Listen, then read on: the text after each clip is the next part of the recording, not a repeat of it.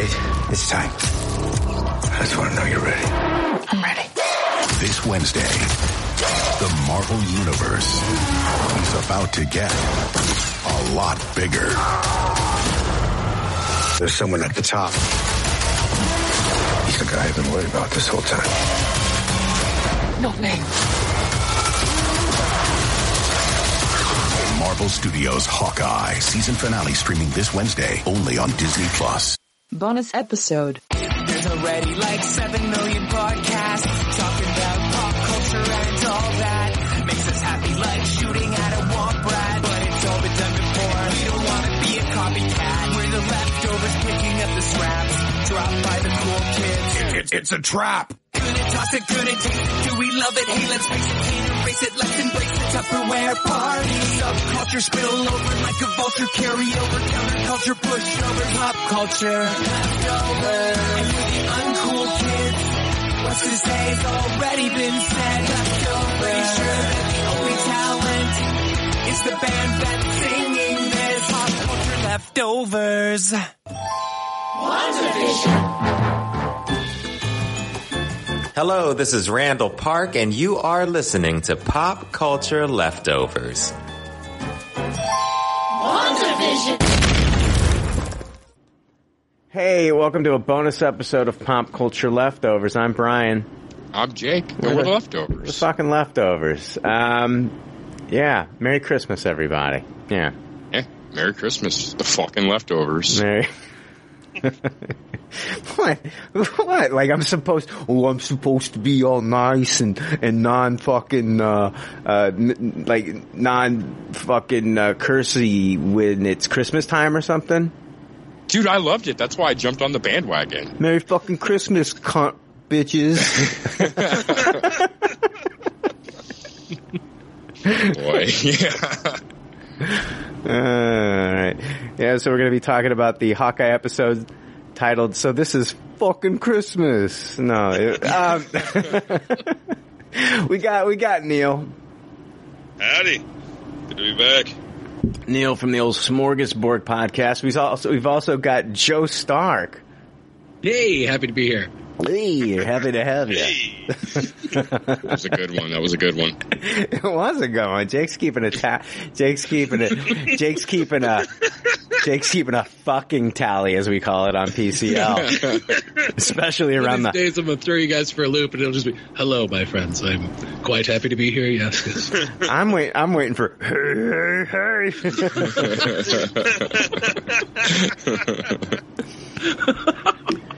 Guys, we're going to be talking about the sixth and final episode of season 1 of Hawkeye, titled "So This Is Christmas," directed by Rhys Thomas and written by Jonathan Igla and Elisa Clement. And we're going to be breaking this one down. We're going to hold off our ratings until the very end of the podcast, but we will be talking about some theories and things like that. Let's see here. I guess we'll just start off at the beginning of this episode. There's going to be some major things that we're going to talk about, and then we'll talk. Yeah, we'll break everything down. But yeah, we do get the big meeting here at the beginning of the episode of Eleanor Bishop sitting down, meeting with the Kingpin, played once again by Vincent D'Onofrio from the Daredevil Netflix series, and we find out that she's been working off the debt from her husband, Derek Bishop. And so he owed a huge debt, and she says that she's paid it off tenfold since then. And she even says, "I handled Armand like you asked. My fiance is taking the fall for Sloan." And talking about Sloan Limited, the covers, the front company that he's been using. And she's saying, like, her daughter Kate has been getting too close to all this, and she says that's where I draw the line. And Kingpin says, like, there are no lines in this business. And then she threatens him and says, "I want you to know that I've been keeping an insurance policy," talking about copies of everything in a safe place, and that she'd release those.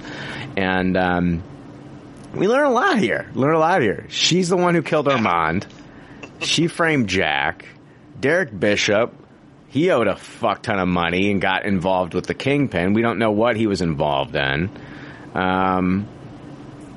Yeah, this is all the stuff we learn right off the beginning here, and it's like we're reintroduced to the Kingpin. Thoughts on this, Neil? Yeah, I was really surprised actually that we got Kingpin so early, and like so much of him throughout the episode. It was. I did not expect to see so much of Vinny D in this, but I'm glad we did because they managed to tie up a lot of those threads that have been left hanging throughout the series or the season, and just it was really neat and tidy the way they wrapped up stuff while also leaving other things for hopefully a season 2. Yeah, we definitely learned a fuck ton right away, and it just clarified kind of everybody's motivations from the villain kind of side, and it was really neat and tidy. I liked it. What'd you think, Joe? What a great way to just open this up, because I don't know about the rest of you, but the way that last episode finished off, where we just see that, the thumbnail of what's clearly a video, on her phone that she's showing to Clint, and Clint saying, that's the guy I've been worried about this whole time, the Kingpin. And then to start this next episode like that, I was so excited. And like you said, they crossed a lot of things off the list right away at the beginning of this. And I did not see it going the direction of Eleanor basically giving her resignation that, it's clearly something you do not do with this guy. And so, yeah, I feel like this one just started off hitting the ground running with kind of giving up the farm on lots of stuff that we've been speculating about so far. And then also setting it up for a direction I didn't see going. I thought we were going to get more of Eleanor, kind of being a villain more in competition with Kingpin. And then to see her coming from the angle of, no, I really do care about my family and I'm getting out of this for that reason, it kind of makes you more sympathetic to her than at least I had been at any point so far in the series. Yeah, we also got to remember, though, that she killed Armand. Oh, yeah. She's done some bad shit, for sure. I mean, she's the one who contacted, Val to hire Yelena to kill Clint. Yeah, I mean, she's had her fair share of shit she's gotten involved in that's villainous. Jake, what'd you think about all this at the beginning? Yeah, I was surprised by how much of an information dump this ended up being. And I mean, you guys kind of crossed all the boxes on just all the information. I really loved the way this was like filmed and edited too, like how you saw the scene like a fly on the wall, like you were there, and then you got that transition to it being back on the cell phone. I thought it was a really cool way to open this episode up, much neater than just seeing the video play off the cell phone. So I applaud the way this was filmed. Yeah. What'd you think about our introduction here to Vincent D'Onofrio's Kingpin? I thought it was great. I thought he stepped right back into it. It was like he never left. It was just mesmerized again by D'Onofrio pulling this character off. So we get Clint. I mean, yeah, we pull away. Now we see that Clint's, Clint and Kate have been watching this video, and Clint learns that Eleanor hired Yelena to kill him, and Kate is like basically saying to Clint, "This is my mess, get back to your family." And this is where we get the moment where he's like, "No, you're my partner." And I got kind of emotional when he said that, not gonna lie. Yep. Yeah. Me as well. Your mess is my mess. Yeah. Oh, got me. Yeah, it got to me too. It got to me too. After after the journey that we've seen Clint trying to push her away pretty much throughout this entire series, and now he's saying, I'm not going anywhere, and it kind of made me think, like a lot of things in this episode made me think of Clint viewing her as his relationship with Natasha. Yeah. And we'll get into more of that as we unpack it more. Maya meets with Kingpin, and he's wearing a Hawaiian shirt and then his classic, white suit. And the shirt, it's pulled directly from the Spider-Man Family Business storyline from the comics, if you've seen that cover.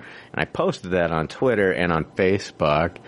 Kingpin says, do you want to tell me what's been going on? And she says, I've come to my senses. I've realized no matter what I do, I can't bring my father back. And then she asks for a couple days off to clear her head. And then Kingpin says, I love you. And then as soon as she leaves, Kingpin's talking to Kazi, and he's worried about all this stuff, like with the Ronin, an Avenger taking interest in their operation, Eleanor leaving the business, and he says, Maya, she's turned on us. And it's like, the way Kingpin looks at his employees and business relationships as his property. He says, Maya, she's turned on us. What will we do about it? The people need to be reminded that the city belongs to me. And it's like, man, he plays a villain so well. He's so good. And just the way he said, Maya, I just was like, I fucking hate this guy again. Oh my God. That really got me when he says, Maya, because I'm thinking about the fact that what he did in order to be able to even call her Maya. He had her fucking father killed. Like, he couldn't say that before. Like, he had to have her father killed before he could say Maya.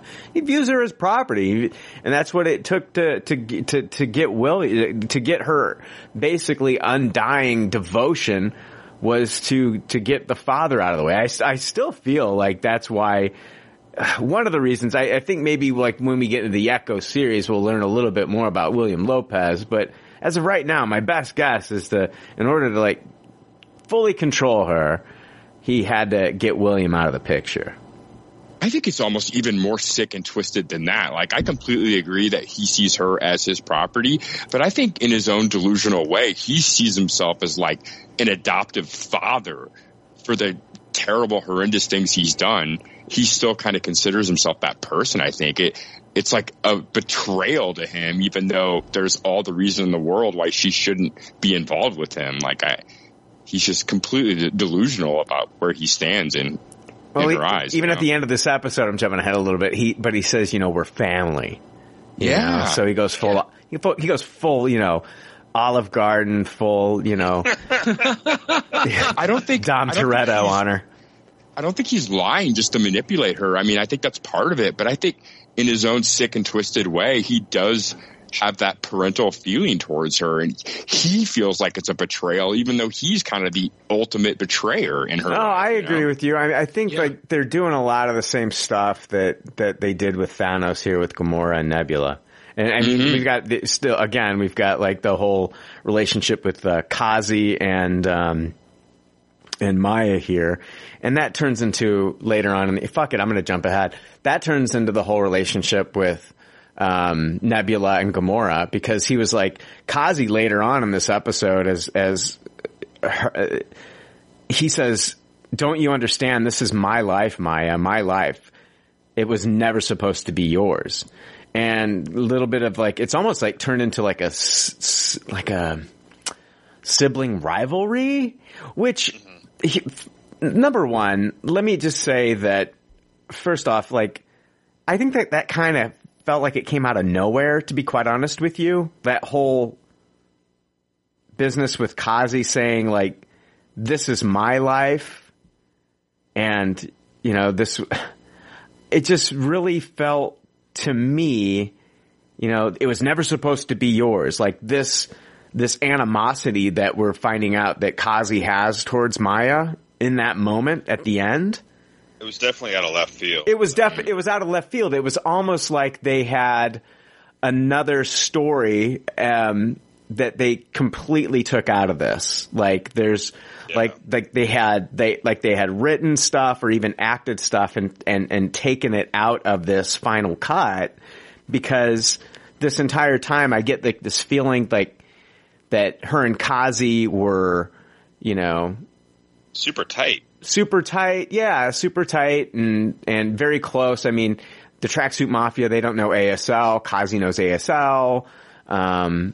They've been raised together their entire lives. But what's weird about that is that in that first episode, when we see the little Kazi, they never call him Kazi as he's a child. We only find that out from the end credits. Mm-hmm.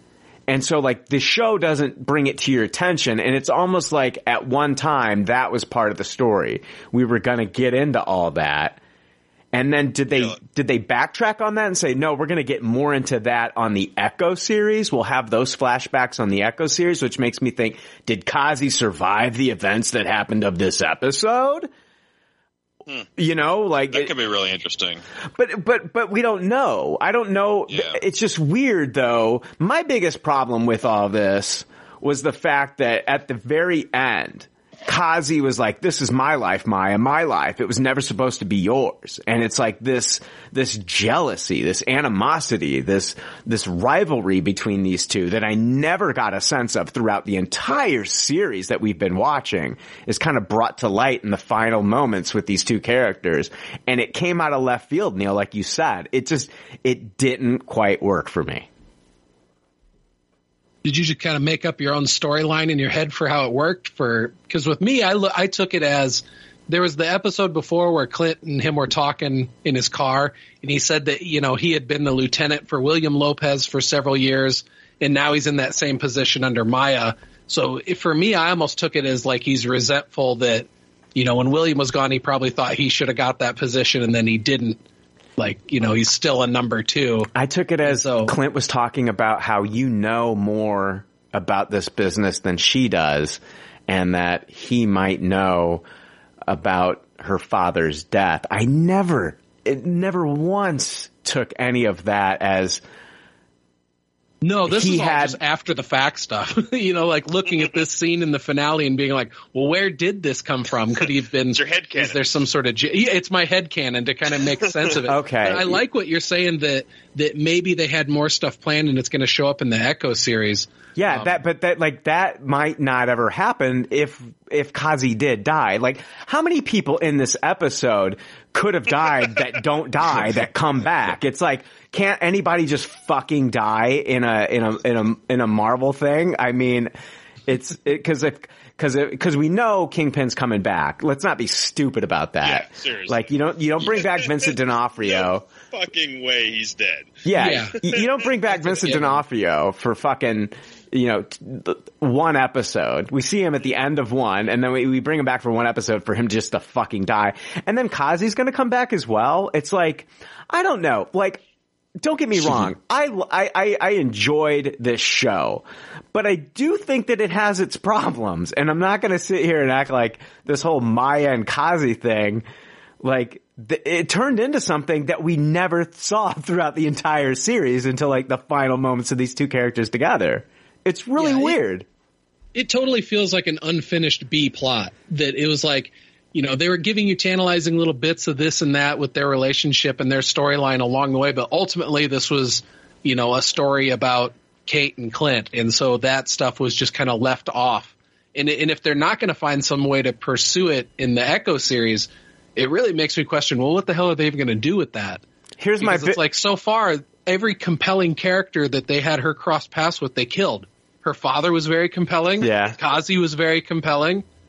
So it's like, what are they going to do with her series? Because they really didn't set up much in this to get me super stoked for her series, other than I just trust in Kevin Feige. Here's the thing. Watch what he puts in front of me. Here's the thing. I feel like this show kind of like relied on the fact that, we're going to give you Kingpin at the end of this series. And that's another thing that I don't really appreciate about this. I think that if they would, from episode 1, from the jump, had introduced Kingpin at the very end of that episode, like, we didn't get Maya to the end of the 3rd. Or was it the end of the 2nd we finally saw her? I think it was the 2nd. Yeah. End of the 2nd. We didn't really get to know that character in the 3rd. I think that we should have had Kingpin show up way earlier in this series. That way we could have seen the relationship between Maya and Kingpin, Maya and Kazi, and like all this control and like this family that they keep talking about. They keep going full Dom Toretto about talking about this family and all this stuff that they have. And we could have saw the dynamics of that family, but I feel like these Disney Plus series, every series, they hide the main villain from us. Every series. Is it Kang? Who's the power broker? Was it Agatha all along? I mean, every series, and even in this one, it was like, the Loki series, we're like, yeah, Kang, and in this series, it's like, who's the big guy? Who's the big guy? Yeah, and it's like, I think it honestly, for the other ones, it's fine, whatever. But I think it's to the detriment of this show to not have Kingpin as the big bad right from the beginning of this series, in my opinion. Yeah. I think you could have worked... Okay, go ahead, Neil. The tease wasn't worth it. Like, I don't mean that, like, it's not worth it to have Kingpin or anything, but, like, they could have just gotten away from the mystery right off the bat, and it would have, as you said, been beneficial to the show to show that relationship, just here and there. It doesn't need to be a major plot point, but it needs to, like, we need to see some of all those things that Kingpin and Maya have together. And it by teasing it out, I think it definitely, it made the show not quite resonate as well as it could have, even though I really, really liked it. But yeah, there's definite issues with how they laid everything out. That's the thing. I think that's where they kind of got lost in everything, because they're like, we have an idea on how to introduce Kingpin. We're going to do it kind of like the comics, but instead of like Daredevil being the one that was framed to kill her father, it's going to be Ronin.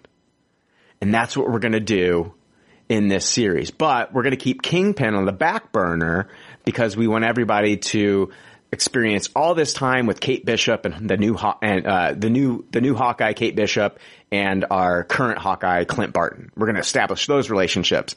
And I feel like the villain relationships got put on the back burner and weren't fleshed out enough. So by the time this whole series is done, all 6 episodes is done, I love the Clint Kate stuff. I fucking love it. But there's this whole there's all these other storylines that they like set up but didn't like quite flesh out great. Like Eleanor Bishop's story is like really weird. The misdirection with Jack is fine. I thought that was fun. I like the way I loved it, dude. I love the way that played out. But the Maya stuff with the Kingpin stuff, and the Maya stuff with the Kazi stuff, and the Kazi stuff with the Kingpin stuff, that didn't. Nobody can convince me any differently. I don't think it was executed well. Yeah, they really left all that off. They treated it like it was a B plot, and it just wasn't as important. But for me, when I watched this and I watched the finale, the way they wrapped up those other storylines with the Kate and Clint stuff, with the emotional punch with the conversation with Clint and Yelena, the really fun fight with Kate and Yelena, all that other stuff was done so well for me that it didn't really hamper my enjoyment of the episode or the series as a whole. When I sat and really thought about it a lot the next day, I was like, God damn, this could have been a lot better had they flushed that other plot point out, because they could have done so much more with Echo. They could have done so much more with Kazi, all that, and it would have made those moments at the end so much more poignant if we would have had more of a connection. But I feel like the fun stuff and the other emotional stuff they did so well that ultimately I forgave them for it. But I can't say that it's not there, because it 100% would have been better if they would have flushed it out more. I do. I think each episode, like this last one, they gave it guys, trust me, I'm not gonna gripe the entire time about this episode and stuff. I'm gonna get to the stuff that I really, really loved. But I really think that they could have spent an hour on each episode, because like this last episode was an hour. Mm-hmm. The other ones were about perfect length. And I think the other episodes, if they would have given them an additional 20 minutes, you could have fleshed out the relationships between. I mean, I would have loved to have seen Vincent D'Onofrio from like episode 2 of this series on, to be quite honest with you, and see how, his relationship with Maya was, and how his relationship with Kazi was, and that way we spend more time with those relationships. So by the time we get to the end of this, and I'm kind of over, like, I'm over who's the villain of these series. I'm over that. We've seen it in every fucking series. We got to sit here and guess, like, who's the big guy? Is it Kang? Is it Agatha? Is Wanda the bad guy? Who's the power broker? Is the bad guy? I'm sick of it. If they would have just said, you know what, let's get Vincent D'Onofrio in here from the beginning. I feel like they had so much they had to fucking throw into that final episode that it was just like, and then they end it with him fucking, like, getting shot. It's like, okay, you introduce him for one episode, and then you want us to believe that he's shot and dead now? Fuck off. That is so dumb. Yeah, they really treated you like an idiot there. You know what? I really agree with they should have shown Vincent D'Onofrio earlier. I co-sign that completely.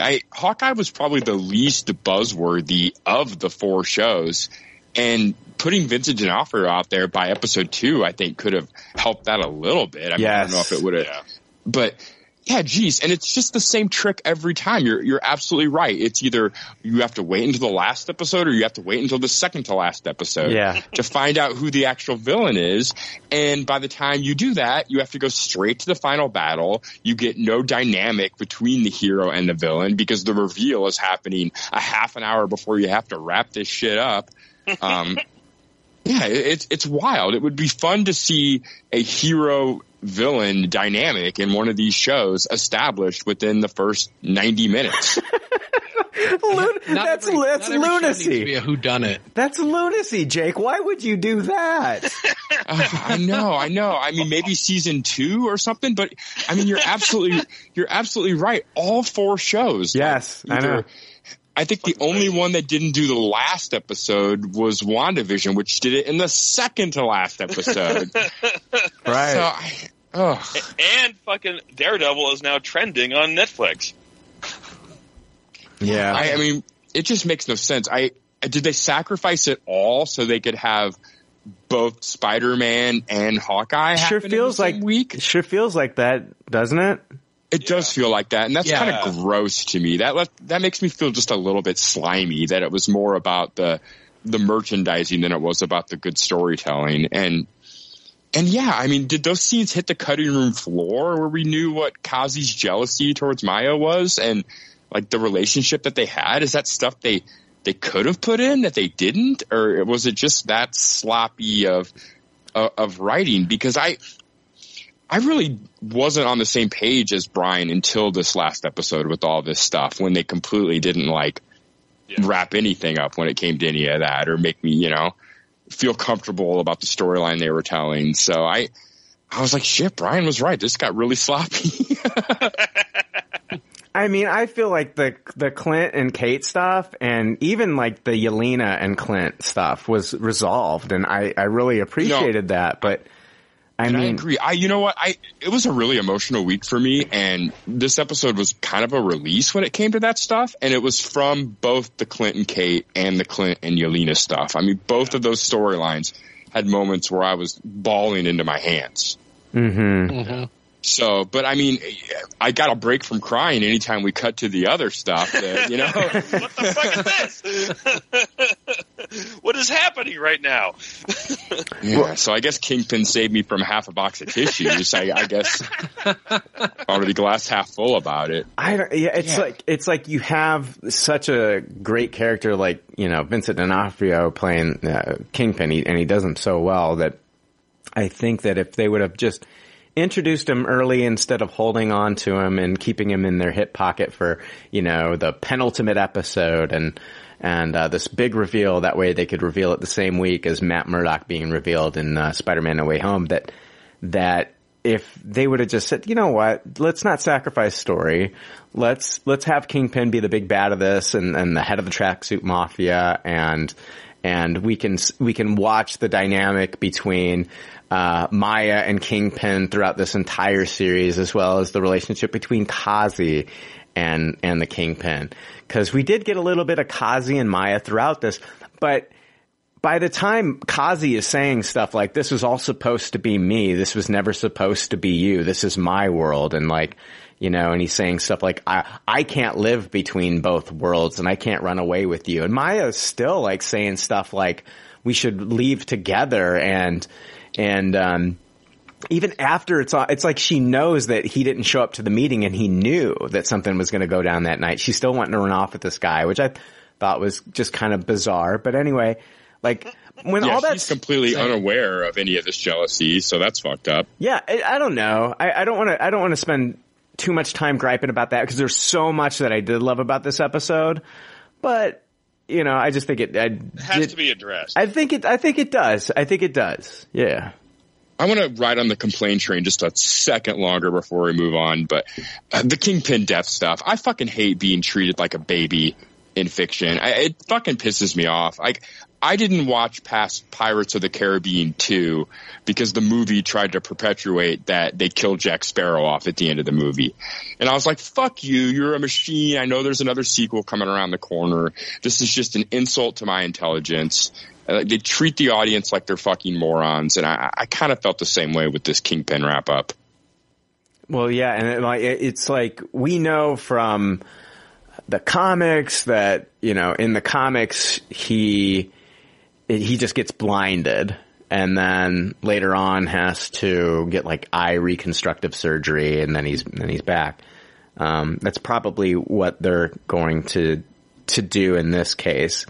At least do a better job of like, show me the fucking shot happening, like just the blatant way that they cut away and you just hear the noise. I know. I think like, they want to leave it up to like, okay, you know, I mean, there's different ways that could have gone down. Like I was thinking at first, like, what if, you know, they cut away because somebody came up behind her and shot her, and we thought that Kingpin was shot. And the next time we see Echo, you know, she's, you know, another one of Kingpin's, you know, mercenaries that he's hired took out Echo.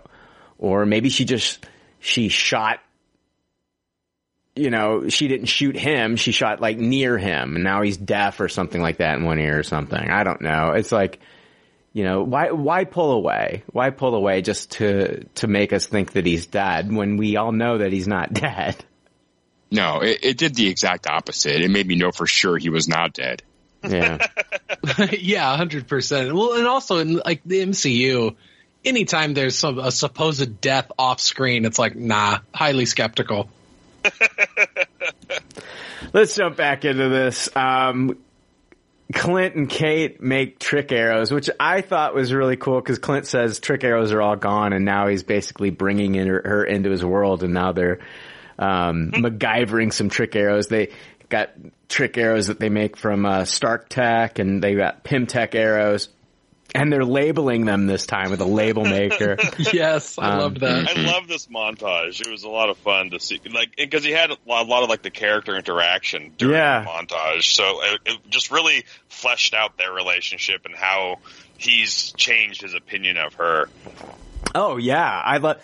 We saw some of the labels. One was freeze, one was icebreaker, one was airbag, one was flash bomb. And she's like asking about a certain type of arrow. And he's like, oh, that one's way too dangerous. So she labels it, too dangerous. Which ones, when they're in that final battle, which ones do you think were the Stark Tech ones? The Stark Tech ones, I'm pretty sure do you remember at the end where he shot off the wood arrow and then he shot off that one arrow that was spinning? Mm-hmm. And then went through the wood arrow split off in two and then killed two of the tracksuits, and then Kazi caught the arrow. I think Kazi caught the Stark arrow, I think. Okay. I really liked how there was an effort made to be non-lethal with a lot of those arrows too. Like they weren't trying to just murder every single tracksuit guy. They wanted just to incapacitate them rather than just kill them outright. So I really appreciated that. Yeah. How about that guy that's probably one-legged now? He's not dead. They were completely successful. They at least made an effort, though. I like that. He's not dead. him and Echo will have matching prosthetic legs. Aw. I know. Besties. Clint and Kate, they talk about how getting in the hero business is lonely. Oh yeah, Clint is talking to Kate about how getting into the hero business is lonely. She'll get hurt and have to make tough decisions, but if she's going to do this, he wants to know that she's ready.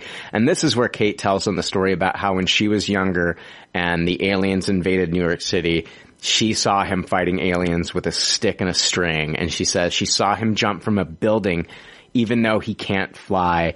And if he can do that, then she doesn't have to be scared. She says, you showed me that being a hero isn't just for people who can fly or shoot lasers out of their hands. It's for anyone who's brave enough to do what's right, no matter what the cost.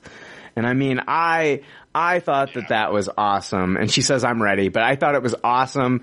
Here I am. Like, I can talk about the Clint and Kate stuff, and it's just like, I love it. I'm just like, it's got that ooey gooey center that I love. It's got all the action that I love. They've done such a great job with the relationship between these two, and then even with like her relationship with Yelena that we see, even as they're fighting, they're still kind of like besties fighting. And it's like, they've done such a great job with that part of this show that it's like, that's where I feel like when our introduction to Kingpin in the Daredevil series is different than our introduction to Kingpin here in the Disney Plus series, where I feel like it was I think that it was just way better in the Netflix series so far. And I'm not counting it out yet, because I don't think it's the last we're going to see of Kingpin, but I just think it was... Yeah, I mean, think about it. If this is the first, like, think you didn't watch the Daredevil Netflix series. Yeah. And this is the first time you're seeing MCU Kingpin. Yeah. With no background as to anything D'Onofrio has done before. I think it would come off a little weak. There's really no, like, his character isn't defined in the least compared to how it works in Daredevil. Our excitement for the character lives and dies with that Marvel Netflix, with the Netflix series. Mm-hmm. Right? I mean, yeah, dude. Yeah. Yeah. I mean, I think I would think D'Onofrio did a really good performance, but I would think the writing kind of lacked when it came to defining that character and his motivations and, you know, why I should be sympathetic if I'm supposed to be or just what. I mean, it's really relying on our prior knowledge of his character from the Netflix series, which again, I think is why that is trending on Netflix right now, is because you have these newbies coming in and they're like, who the fuck is this dude? Right. And so they're watching the Netflix series. Oh, yeah. Yeah. Netflix saw an increase in people watching Daredevil. That's for damn sure. 100%. Yeah.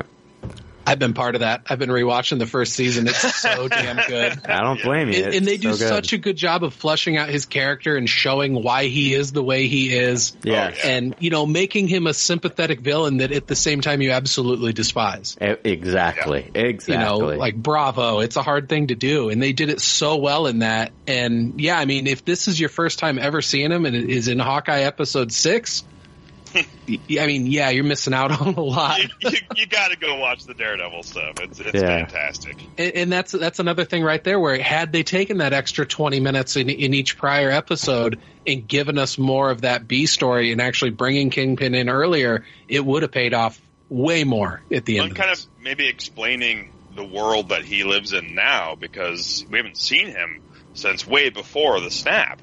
So, like, did he get dusted? We don't know any of this. We don't. Yeah. Did he have to like rebuild his empire? Like, how did he get back to this place? Why is he in charge of the Tracksuit Mafia? These are all questions that we may get answers to at some point down the road, but we don't have them now. No, we don't. It's super frustrating. It's super frustrating. We're taken to the Bishop holiday party. Kazi has set up a sniper rifle. He's going to take out Eleanor Bishop when he sees her. The LARPers, though, they're the servers at the party. Oh my god, I love them so much. They're great. Here's the thing. Another complaint that I have with some of the stuff in this show is the fan service to the Matt Fraction, David Aja series. A lot of it just feels like fan service and doesn't feel like okay, Grills, the character in the comic, is a guy that grills on the top of the roof of the apartment building that Clint lives at, and he ends up dying at the end of the comic series. They just named this dude Grills in the show. Right? I mean, that's yeah, totally. Yes. It's just a nod and a wink. Lucky the pizza dog has no origin story as to why they name him Lucky at the very end of this episode. It's just like there's no story behind calling him Lucky. That's just his name at the end of the episode, and it's just fan service for the comic readers for the sake of it being fan service for comic readers. There's nothing else behind it. I didn't read the comics, so none of that resonated with me at all. Yeah, the pizza dog stuff is so heartbreaking in the comic too. Yeah, they just name him Pizza Dog and that's that. Compared to what goes on in the comics with that, oh my gosh, it's night and day. It is just fan service in the show when you compare just how much story that gets and how impactful it is in the series. Yeah. Jack is out of jail and he's at the party. He's got the sword by his side. Yes. I love that. What a man. But here's another thing. There's no payoff for the cops that arrested Jack in the last episode. Like I said last episode, one of the cops that showed up to arrest him was the same cop that talked to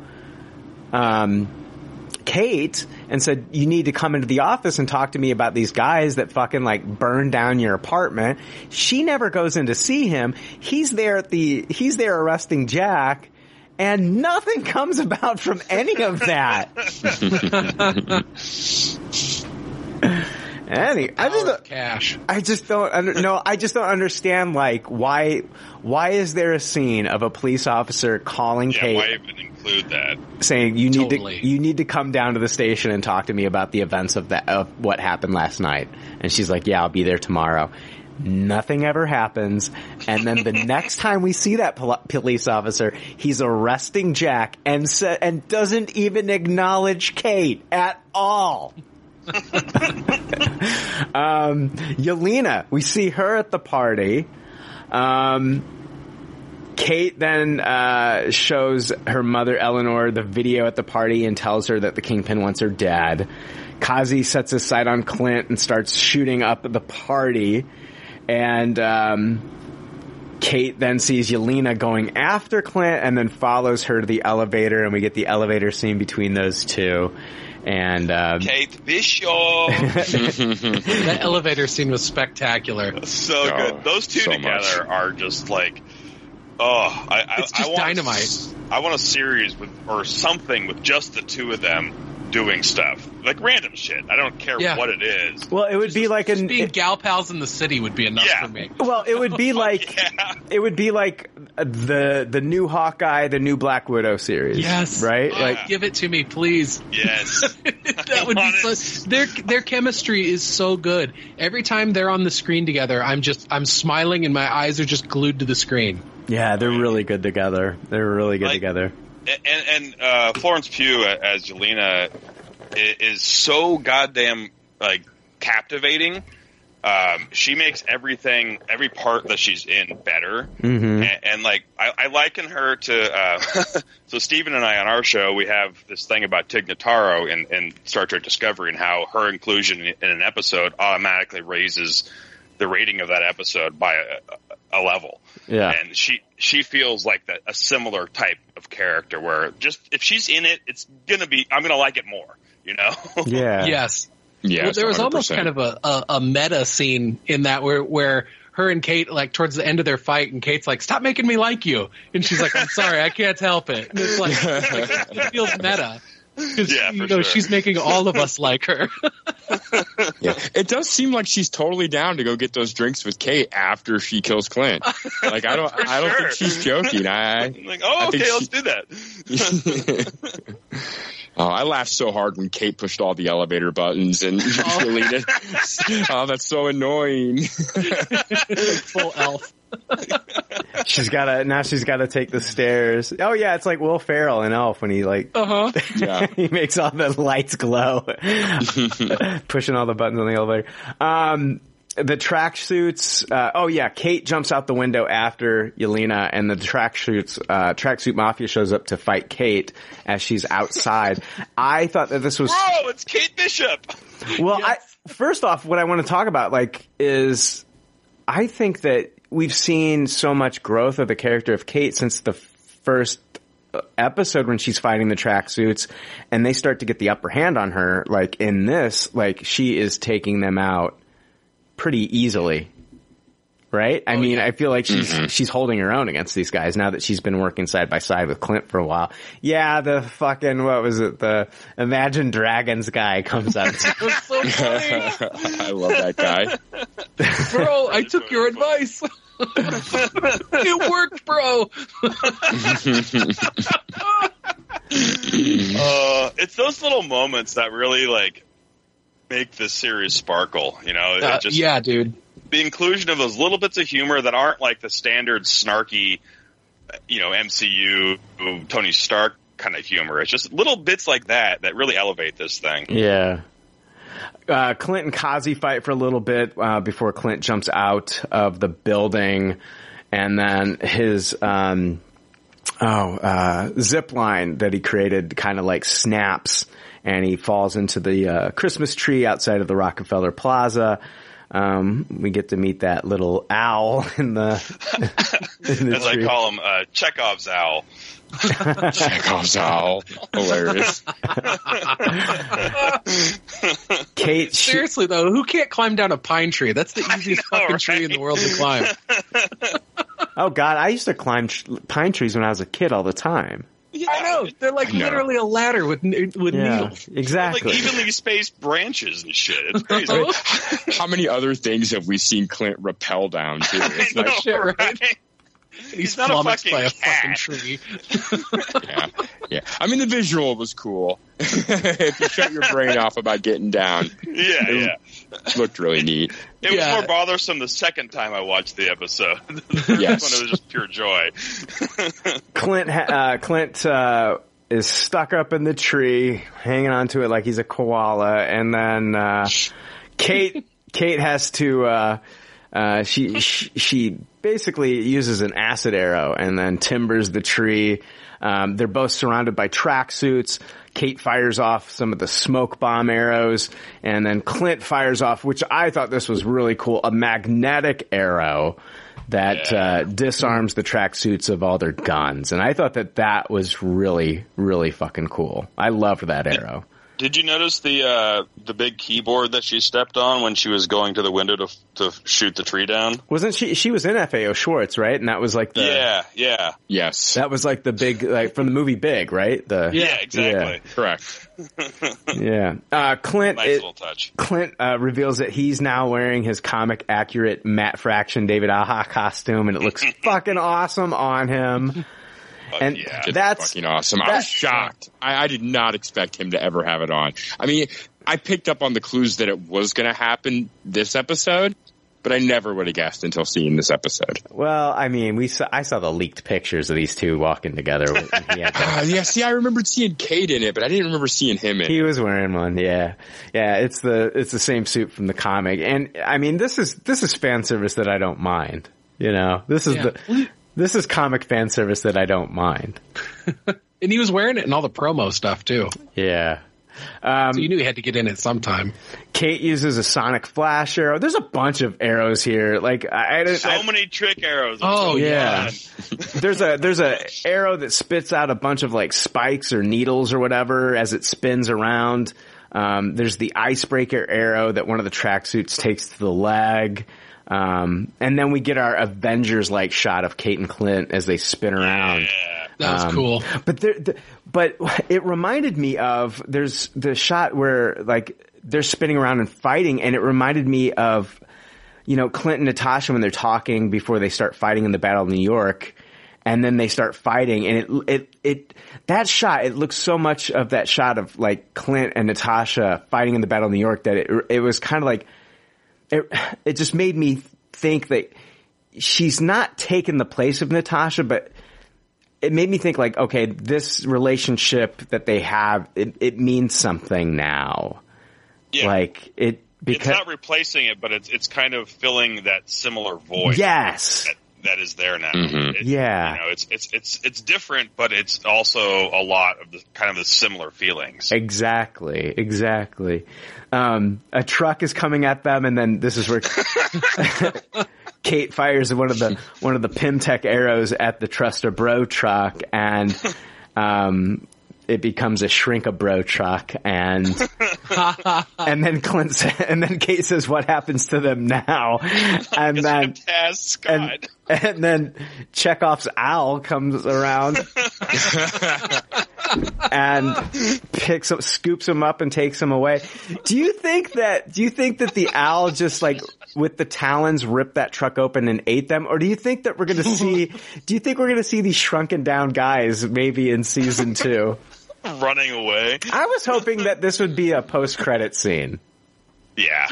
Oh, that would have been great. I'm flying on an owl. There's so much imagination. These guys died. Without a doubt. Yep. Oh yeah. In my imagination, Their dinner. These guys got eaten by that fucking owl. They're owl food. That owl flew right back to the tree and it opened up that can or a truck like it was a can of sardines. I keep thinking, I was like, okay, we're going to get a post-credit scene where the owl is going to go, whoo, and they're going to be like, it's me, bro. It's me, bro. That would have been fantastic. Kate leaves to go track down her mom, and Clint fires an arrow at Kazi, and that's when Maya shows up to fight Kazi, and then Yelena shows up to battle Clint, and then we get the whole battle. Let's just go through, because they intercut between all these battles. Like, we cut back and forth between them, but we'll. At the end of this, we also get like Kate and Wilson Fisk. Yeah. So it's like these 3 different like final battles. Yeah. So Yelena is fighting Clint. We'll talk about this one. And she says, before I kill you, I need to ask you one question. I need to know what happened. And Clint says, if I told you what really happened, you'd never believe me. But what you need to know is your sister sacrificed herself. She saved the world. He says, nobody killed her. She made a choice. Yelena yells at him, says, stop lying. And he says, again, after they've been fighting, she sacrificed herself, understand? I couldn't stop her. And he's basically saying, like, you know, he fought for her not to die. And she says that, you know, he should have fought harder. And, you know, he's like, you know, Nat, you know, she's just so strong-willed. And then finally, as Clint is down, he uses the secret whistle that they had between the two of them when Yelena and Natasha were kids. And he whistles the same. It's a good thing he can whistle. Can you imagine if he could not whistle in this moment? like Clint's dead, right? Thank God Clint can whistle. You know, there's some people that can't whistle.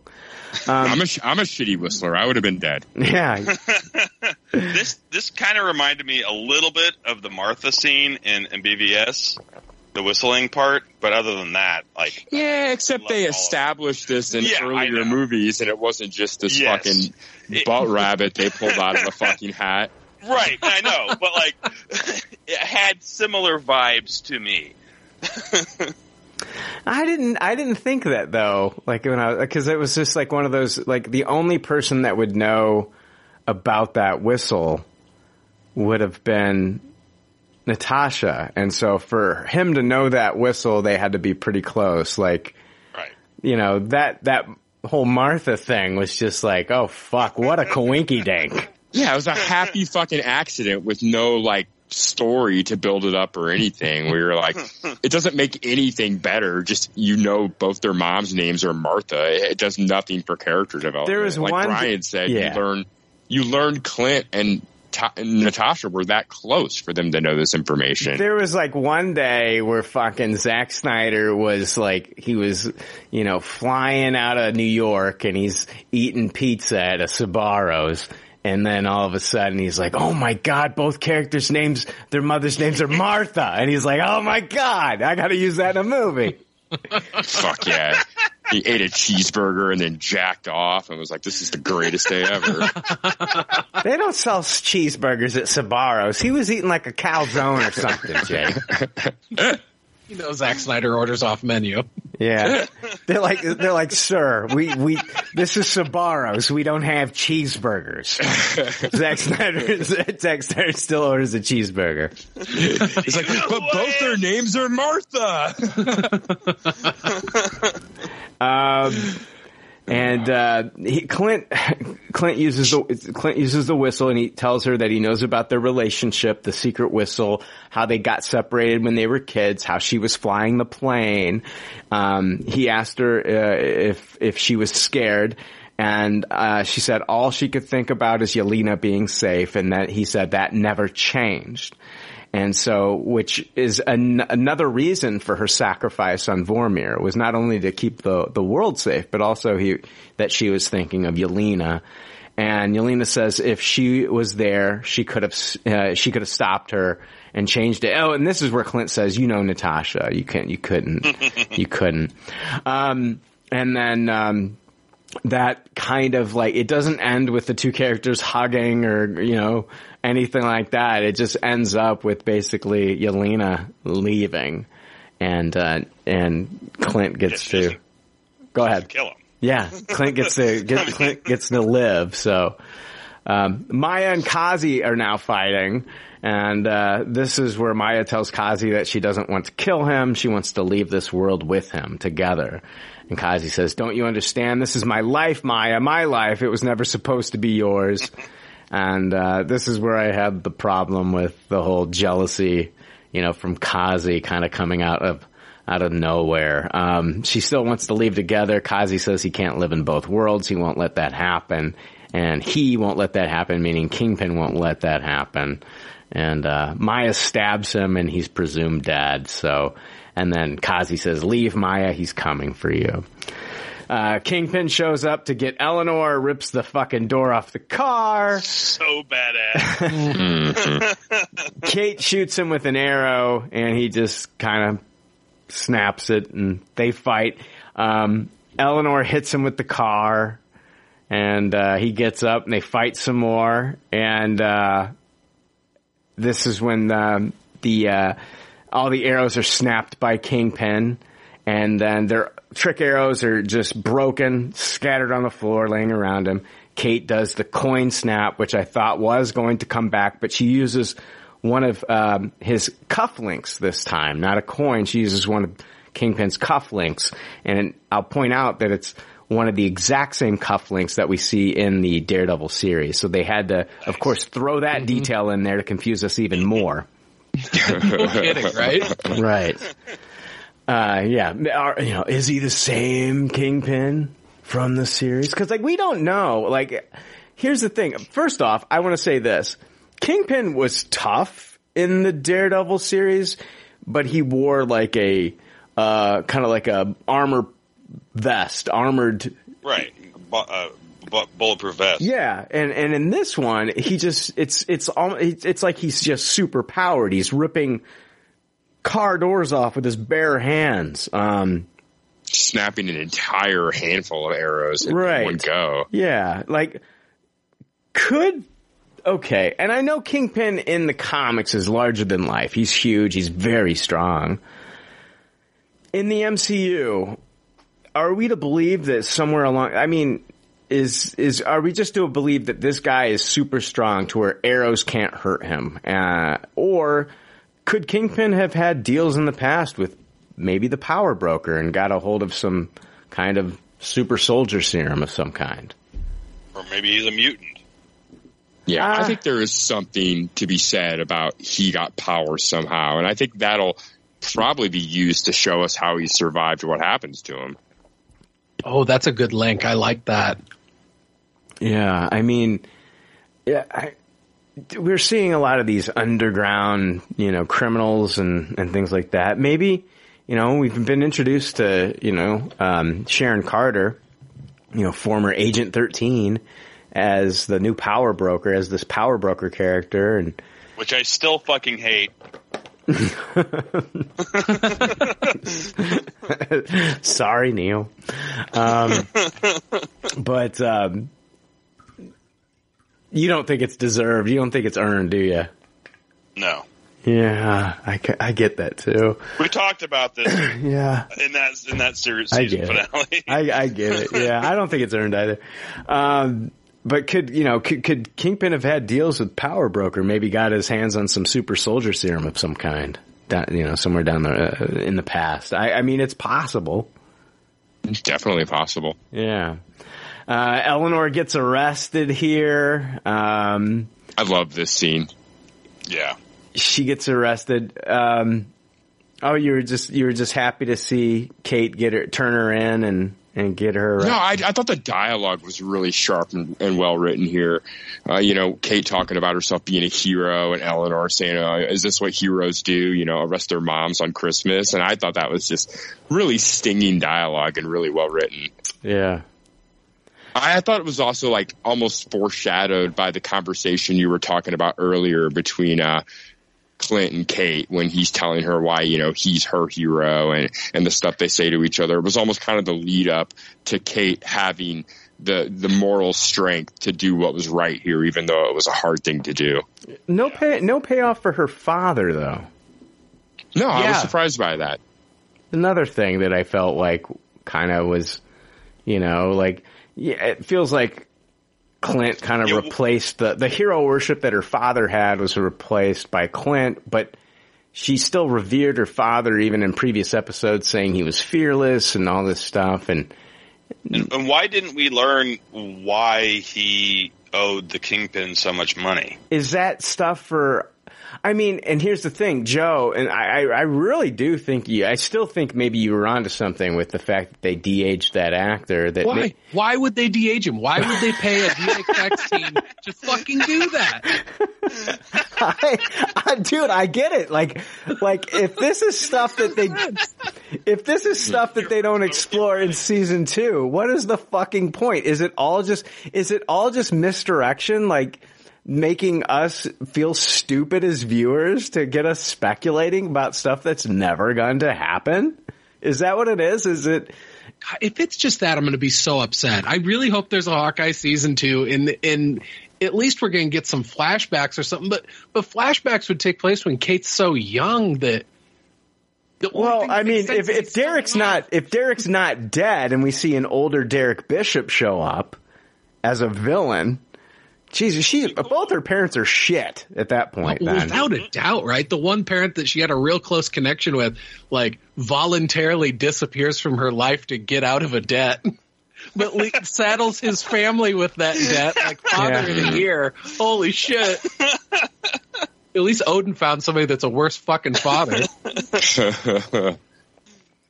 Yeah, I don't know, man. That's weird that they would de-age that actor and then never do anything.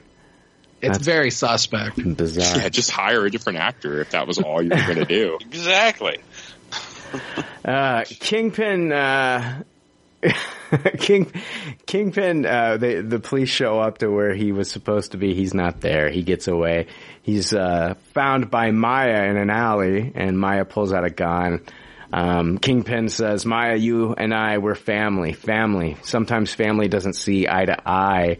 And that's when the camera pulls away, and we hear a gunshot. We see a flash from the gun, but and we're supposed to believe that Kingpin is now dead. He's not dead. Of course not. This is so dumb. It's so dumb. So fucking dumb. Question for you guys. Do you think that... Do you think Kingpin has ever battled Daredevil before? Do they have a connection yet? I'm going to say yes. Yeah, I think this Kingpin is the same Kingpin from the Netflix series. I don't. Yeah, I'm going to say they have a history just because he's been operating for a long time. You know, when Hawkeye recounted how long the tracksuits have been doing business, you know, if Kingpin's been the guy at the top that whole time, he's been operating for a while. And it makes sense that, you know, Daredevil would have run afoul of him. Here we go. Vincent D'Onofrio did have an interview where he talks about how this Kingpin's different than the one on the Netflix series. I'll have to pause to find that. Hold on. All right, I found this article. It's from comicbook.com, and it's titled Vincent D'Onofrio Reveals How Hawkeye Kingpin is Different from the Netflix Version. And let's see here. He says, I knew that he would be physically stronger, and I knew that he would be able to take more physical abuse. I knew that going in. But even then, he wanted to treat the character similarly because as he sees it, that's largely the only way to keep him interesting. Quote, Marvel was just so excited that I said that because it's what they were thinking, he tells us. And I think that everybody realizes that the only way this character, as of now, stays interesting is if he has these, even if you make him stronger, as long as he's always based that his foundation is his emotional life and the pain. Everything comes through the pain that he went through as a child. Then we've got a character there, an interesting character. That's really all he says, is the fact that he's physically stronger. Yeah, I mean, they're not going to hire Vincent D'Onofrio and tell him to play it completely differently. Like, what he says is kind of redundant. It's like, yeah, you got the job because they liked how you did it the first time, and we want to see you do more of that. They're not going to give you the stage direction. Okay, now we want you to act like fucking Heath Ledger in The Dark Knight in this movie. You know, what the fuck? We want you to do everything that you did before, but just do it stronger. Yeah, a little bit stronger. And it's interesting that he says, like, the motivations of, like, his childhood are still there, are still baked into the character. When the show did, like I said, if this was your introduction into the Kingpin, you would have zero knowledge of any of that. Yeah. I'm not 100% sold that this is going to be an exact, I'm not saying it's a variant version of Kingpin. I do think that this is like the Kingpin. I just don't know if they're going to be beholden to the storylines that we saw in the Netflix series because of like the whole Luke Cage of it, the whole Iron Fist of it, the whole Jessica Jones of it. These are characters that I don't know if they're returning. Now, I've heard that, you know, the actors that played Karen Page and Foggy Nelson are going to be the same actors coming back and returning for the Daredevil series. That's what I've heard. That's cool. That's what I've heard. I can't confirm it, but that's what I've heard. Yeah, I liked them too. That would be great. The only one I don't want to come back is Finn Jones. Yeah, I don't expect Finn Jones to come back, and I don't expect that our actor, what's his name? Mike Coulter? Mike Coulter. I don't think he's going to come back and be playing Luke Cage, sadly. So, you know, and just as I was starting to warm up to him as well. So, but, yeah. I think there's just so much history and so much shit that happened in those Netflix shows that I don't think they're canon. I think that they're just bringing it. I mean, maybe in a different part of the multiverse because they can pretty much do that with any Marvel property now. But I think they're just picking and choosing the characters they liked and saying, hey, we liked you the way you performed that so well. Just keep doing that same performance here. Yeah. And, you know, we'll put our MCU spin on it. You just do what you do and let us take care of the writing. Use all that character history for how you're going to inform the character going forward, but don't necessarily think that it's the actual history of the character. Yeah. We'll still get hallway scenes with Daredevil, I'm sure, you know, stuff like that. Mm-hmm. You know, they'll want to keep. Yeah, they're gonna want to. They're gonna want to keep with those long shot action sequences with Daredevil. I hope we get that in Moon Knight too. Oh my god. Oh yeah. Excited. If they try and do some sort of hallway scene in the Daredevil series when that comes up, they're gonna have big shoes to fill. Oh, totally. Yeah. I think they're going to have to know it going in, and so that means that if they do it, they're probably going to do it over the top, and it's going to be the shit. I think it's not like public knowledge, but I do think that there are the rumblings from people in the media and, inside sources that have talked about how, just like we talked about how, Kingpin says to Maya that always, family always doesn't see eye to eye. I think there was a lot of, Kevin Feige and Jeff Loeb, not seeing eye to eye when it comes to the Marvel stuff on the TV side. And I think that that's one of the big reasons that we saw this series at the beginning of it. They call it a Kevin Feige production. And I think Kevin Feige is wanting to separate, his version of Kingpin and Matt Murdock from the versions that we saw in the Netflix stuff in just subtle ways, and make it his now. Like he's like, oh, I want to play with your toys that you had on that show, but I'm going to do it my way. So yeah, and so that leads me to believe that he would never say, oh yeah, all that Netflix stuff, yeah, that's canon with the MCU. All that happened. This is the exact same Matt Murdock, the exact same Wilson Fisk. I don't think that bad blood allows that to happen. Well, at the end of this episode, Clint comes back to the house and meets up with Laura, and he hands her watch back, and it's got the S.H.I.E.L.D. logo on it and the number 19. So she was Agent 19, which in the comics, that was Bobby Morse, who was Mockingbird. And so we're kind of led to believe that Laura Barton was Mockingbird, but in Agents of S.H.I.E.L.D., in Agents of S.H.I.E.L.D., Mockingbird, basically Agent 19 was Adrian Palicki. I don't think they called her Mockingbird though, did they? No, they haven't yet. No, I don't know. Jake, you didn't watch Agents of S.H.I.E.L.D. Oh yeah, I don't fucking know what they called anyone. I can't remember if they called her Mockingbird. I can't remember if they called her Mockingbird on the show, but I mean, her character was definitely Bobby Morse. She was Bobby Morse, yes. I don't think they ever called her Mockingbird, but she was Bobby Morse. Yeah, and she fought with the two sticks, just like Mockingbird does in the comics. And Wikipedia has her as Bobby Morse Mockingbird. Wow. So basically, Daredevil Netflix is more canon than Agents of S.H.I.E.L.D. now. It always felt like that to me anyway. Oh, yeah, totally. Agents of S.H.I.E.L.D. is so ignored by, the Feige side. Yeah. There's, the Agents of S.H.I.E.L.D. in the first few seasons, at least, as far as I watched, they kept trying to, utilize the events of the movies as plot points in their show, and, there was never any reciprocation on the movie side. Yeah. That was a one-sided relationship. Oh, yeah. So I don't think Agents of S.H.I.E.L.D. has anything to do with actual MCU canon. Yeah, I would consider those in the multiverse if we're gonna, yeah. Okay, let's just go ahead and rate. Let's go ahead and rate this episode, and then also if you want to rate the whole season, I'd be fine with that as well. Neil, go ahead and rate this episode.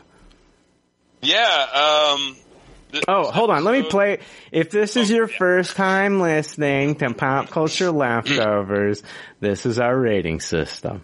The rating system is simple. If the leftovers don't like something, they toss it. If they do like something, they suggest you taste it. And if it's brilliant, it gets a Tupperware rating. If all the leftovers love it, then it gets the pinnacle of success, a Tupperware party. Yeah, go ahead, Neil. Yeah, I really thought that this episode did a good job of tying down a lot of the loose ends that were in the series, but it did leave enough unanswered questions that hopefully there's a season 2 to continue those plot lines. Obviously, as I said earlier, the inclusion of Yelena automatically gives me good feelings about it.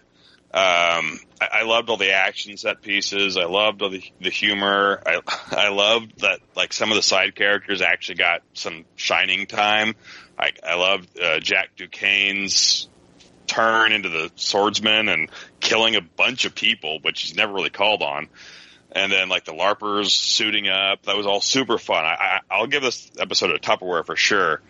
The season as a whole, because of a lot of the issues we've brought up and that have been present throughout the series, I'll give it a high tasted overall. There's a lot to love about this, but there's also a lot of issues I have with it. But in general, it's incredibly enjoyable. I love the whole thing.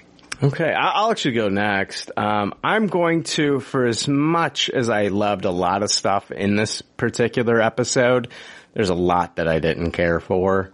I loved all the Clint and Kate stuff. I loved Jack was fucking great.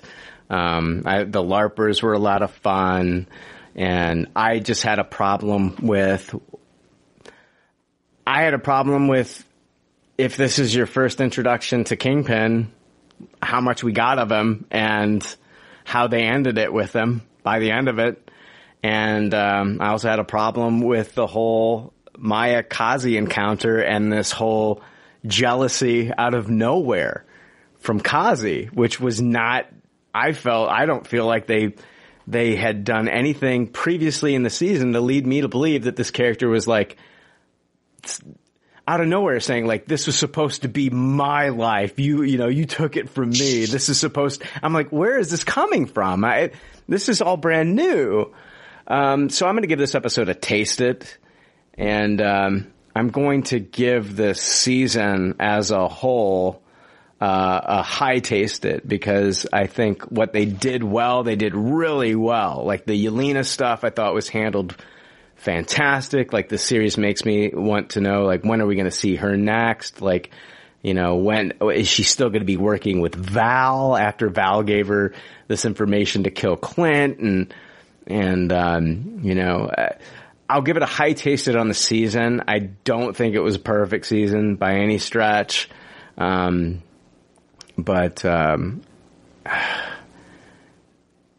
they did some stuff really well, and then I think in this final episode, for as much as I love Vincent D'Onofrio as the character, it was just like, why have we not seen this character throughout the entire season? Why is it this final episode and then they just kind of throw him away at the end? Oh, he's shot in the face and he's dead now.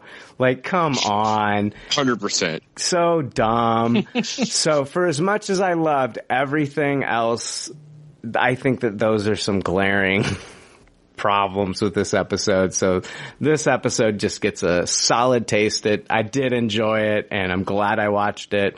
I thought it had some fun action scenes, but not perfect in my opinion.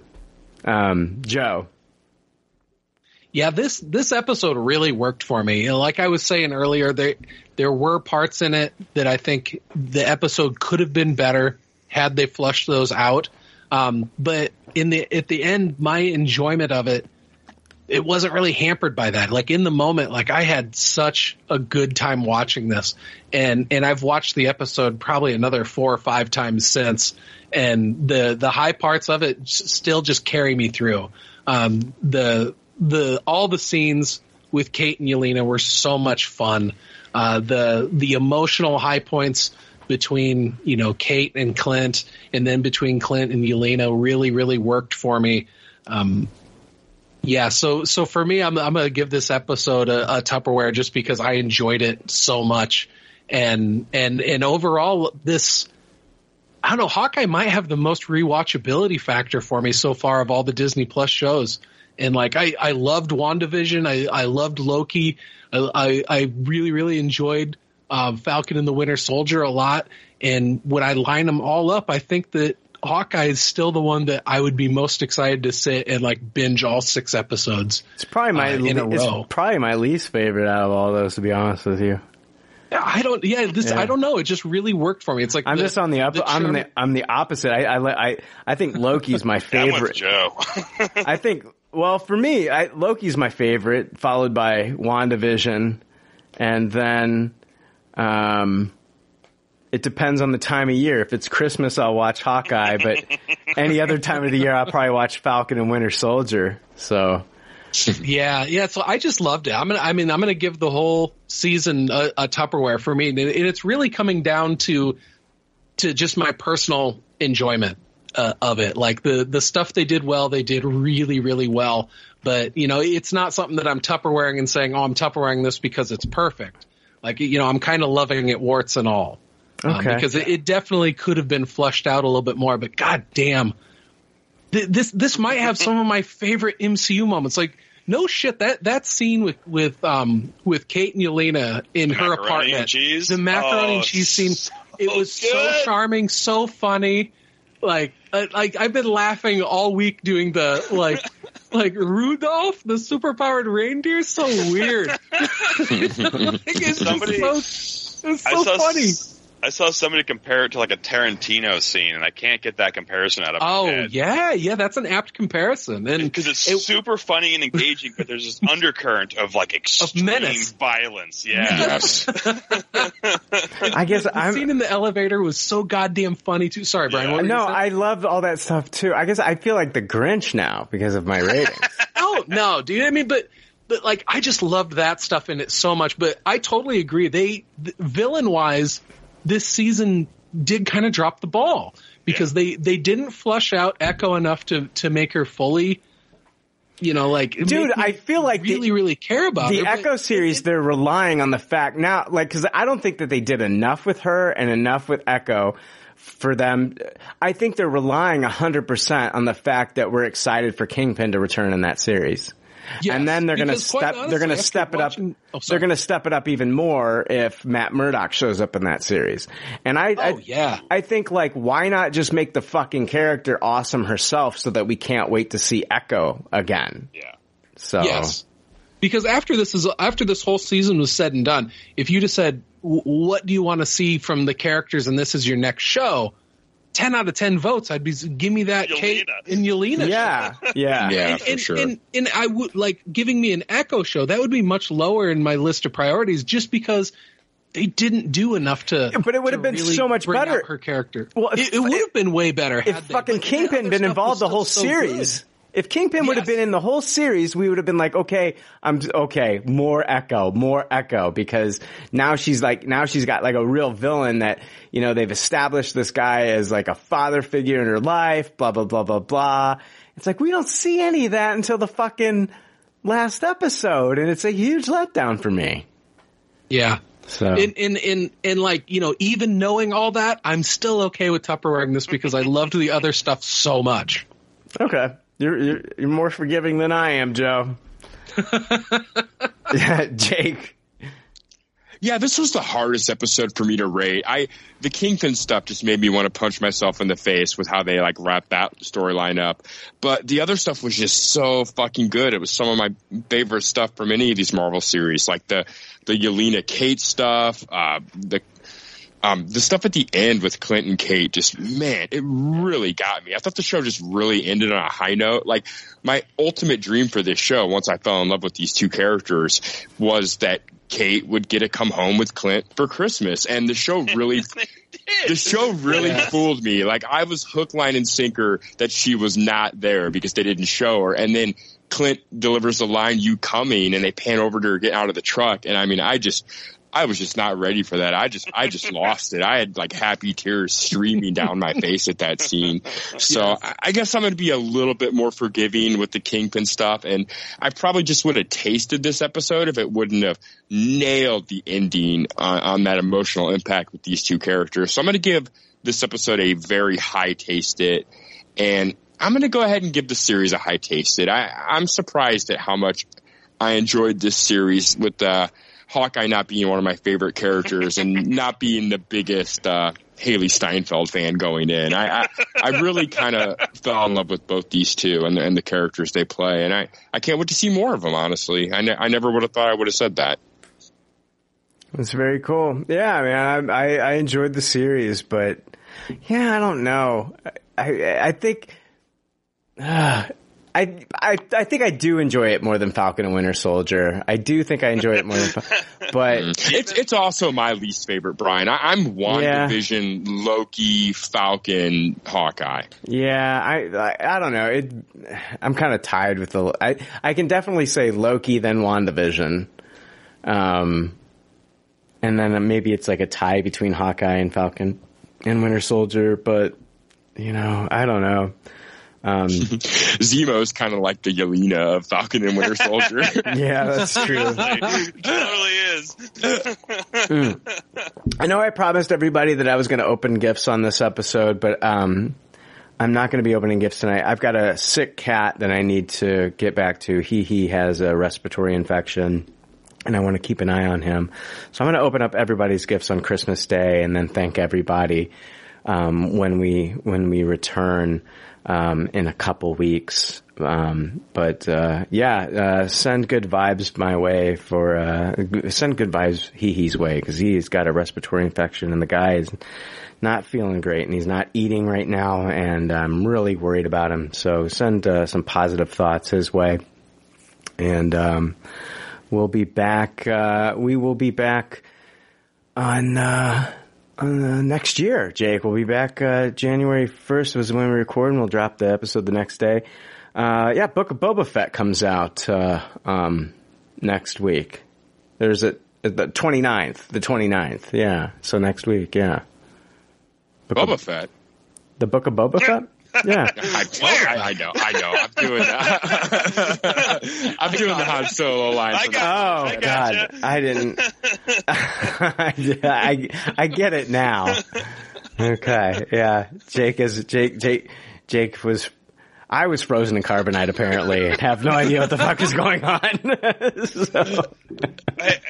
Before we head out, what did you guys think of the post-credit scene? Fuck off with that post-credit scene. One of the worst of all time. I was so pissed. I was so goddamn pissed, Neil, because I was like, first off, like, I didn't listen to the music when they released, like, didn't they release the music or something? Yeah, they put it on like Spotify. I didn't listen to it. I didn't give a shit then, and then I felt like they fucking forced me to watch this shit. Yeah, I agree. I turned to Michelle and said I would have rather saw the ant play drums. No shit. I would have liked to seen Aunt May play drums. Oh yeah, dude, that sounds amazing. No spoilers.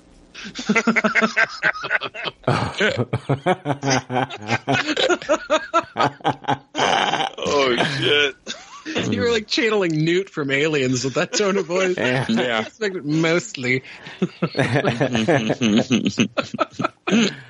Oh, man. Yeah. Neil, thank you so much for joining us on this episode. Where can people find you? Yeah, thanks for having me. You can find me on Smorgasborg, along with Stephen Farshid. We do recaps of Star Trek episodes, and we are currently in the midst of recapping Discovery Season 4. There you go. Check Neil and Stephen Farshid. Stephen Farshid, great guy. Yeah. Great guy, Stephen Farshid. Check Neil and Stephen out on Smorgasborg, a Star Trek Universe podcast. And Joe Stark, where can people find you? Yeah, you can find me on Starkcast, my long-form conversation podcast that I do every week. Most recently, I had Chris from the band Volk on, so that'll be my next episode coming up. I had a great time talking with Chris. Very cool. Good band live, too.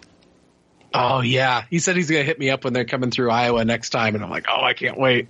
Yeah, I got to see him in Oakland. It was fan-fucking-tastic. That's awesome. Yeah, very cool. Yeah, check out Starkcast. Let's wish everybody a Merry Christmas and a Happy New Year. Jake, 2021 kind of sucked, but I will say that the leftover army made it a little bit better for us. I'll tell you that much. Oh, one of the few bright spots of this year for sure. Yeah. So. Oh my God! One more day of war at the grocery store for me, and then I can fucking relax. Nice.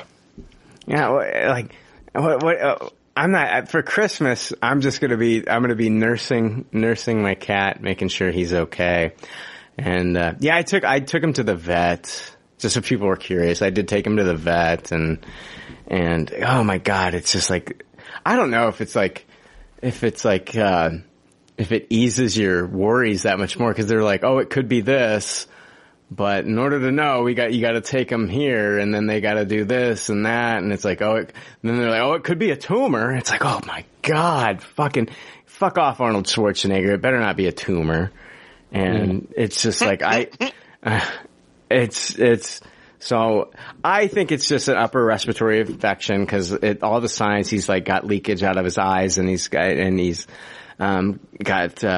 constantly, wheezing, and he's got stuff coming out of his nose. So I'm just using a humidifier, and I got this lysine, supplement that he's taking.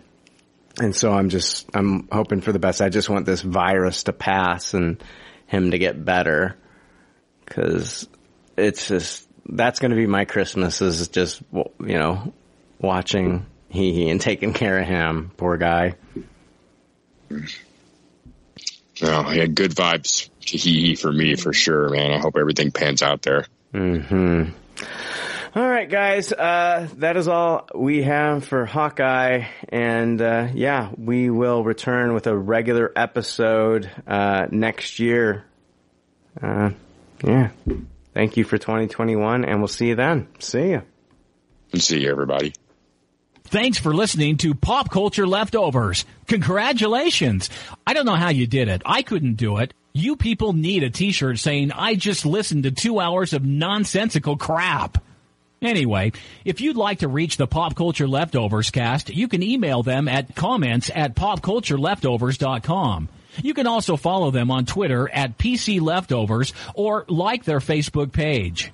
They'd love to hear from you. They're all pretty sad and lonely. One of them is homeless, but I didn't say that. There's already like 7 million podcasts talking about pop culture and all that. Makes us happy like shooting at a womp rat, but it's all been done before. We don't want to be a copycat. We're the leftovers picking up the scraps dropped by the cool kids. It's a trap. Gonna toss it, gonna taste it. Do we love it? Hey, let's face it, can't erase it. Let's embrace the Tupperware party. Subculture spill over like a vulture. Carry over counterculture, pushover, pop culture leftover. And with the uncool kids, what's to say has already been said. Leftover. Pretty sure that the only talent is the band that's singing this. Pop culture leftovers. Podcasts that are original and good have already been done before, so we should separate the wheat from the chaff, and we're the chaff, the crap, even though we're the shit. Woo! We're the leftovers picking up the scraps dropped by the cool kids. It's a trap. Gonna toss it, gonna taste it. Do we love it? Hey, let's face it, can't erase it. Let's embrace the Tupperware party. Subculture spill over like a vulture. Carry over counterculture, pushover, pop culture leftover. And with the uncool kids, what's to say has already been said. Leftover. Pretty sure that the only talent is the band that's singing this. Pop culture leftovers. Pop culture leftovers.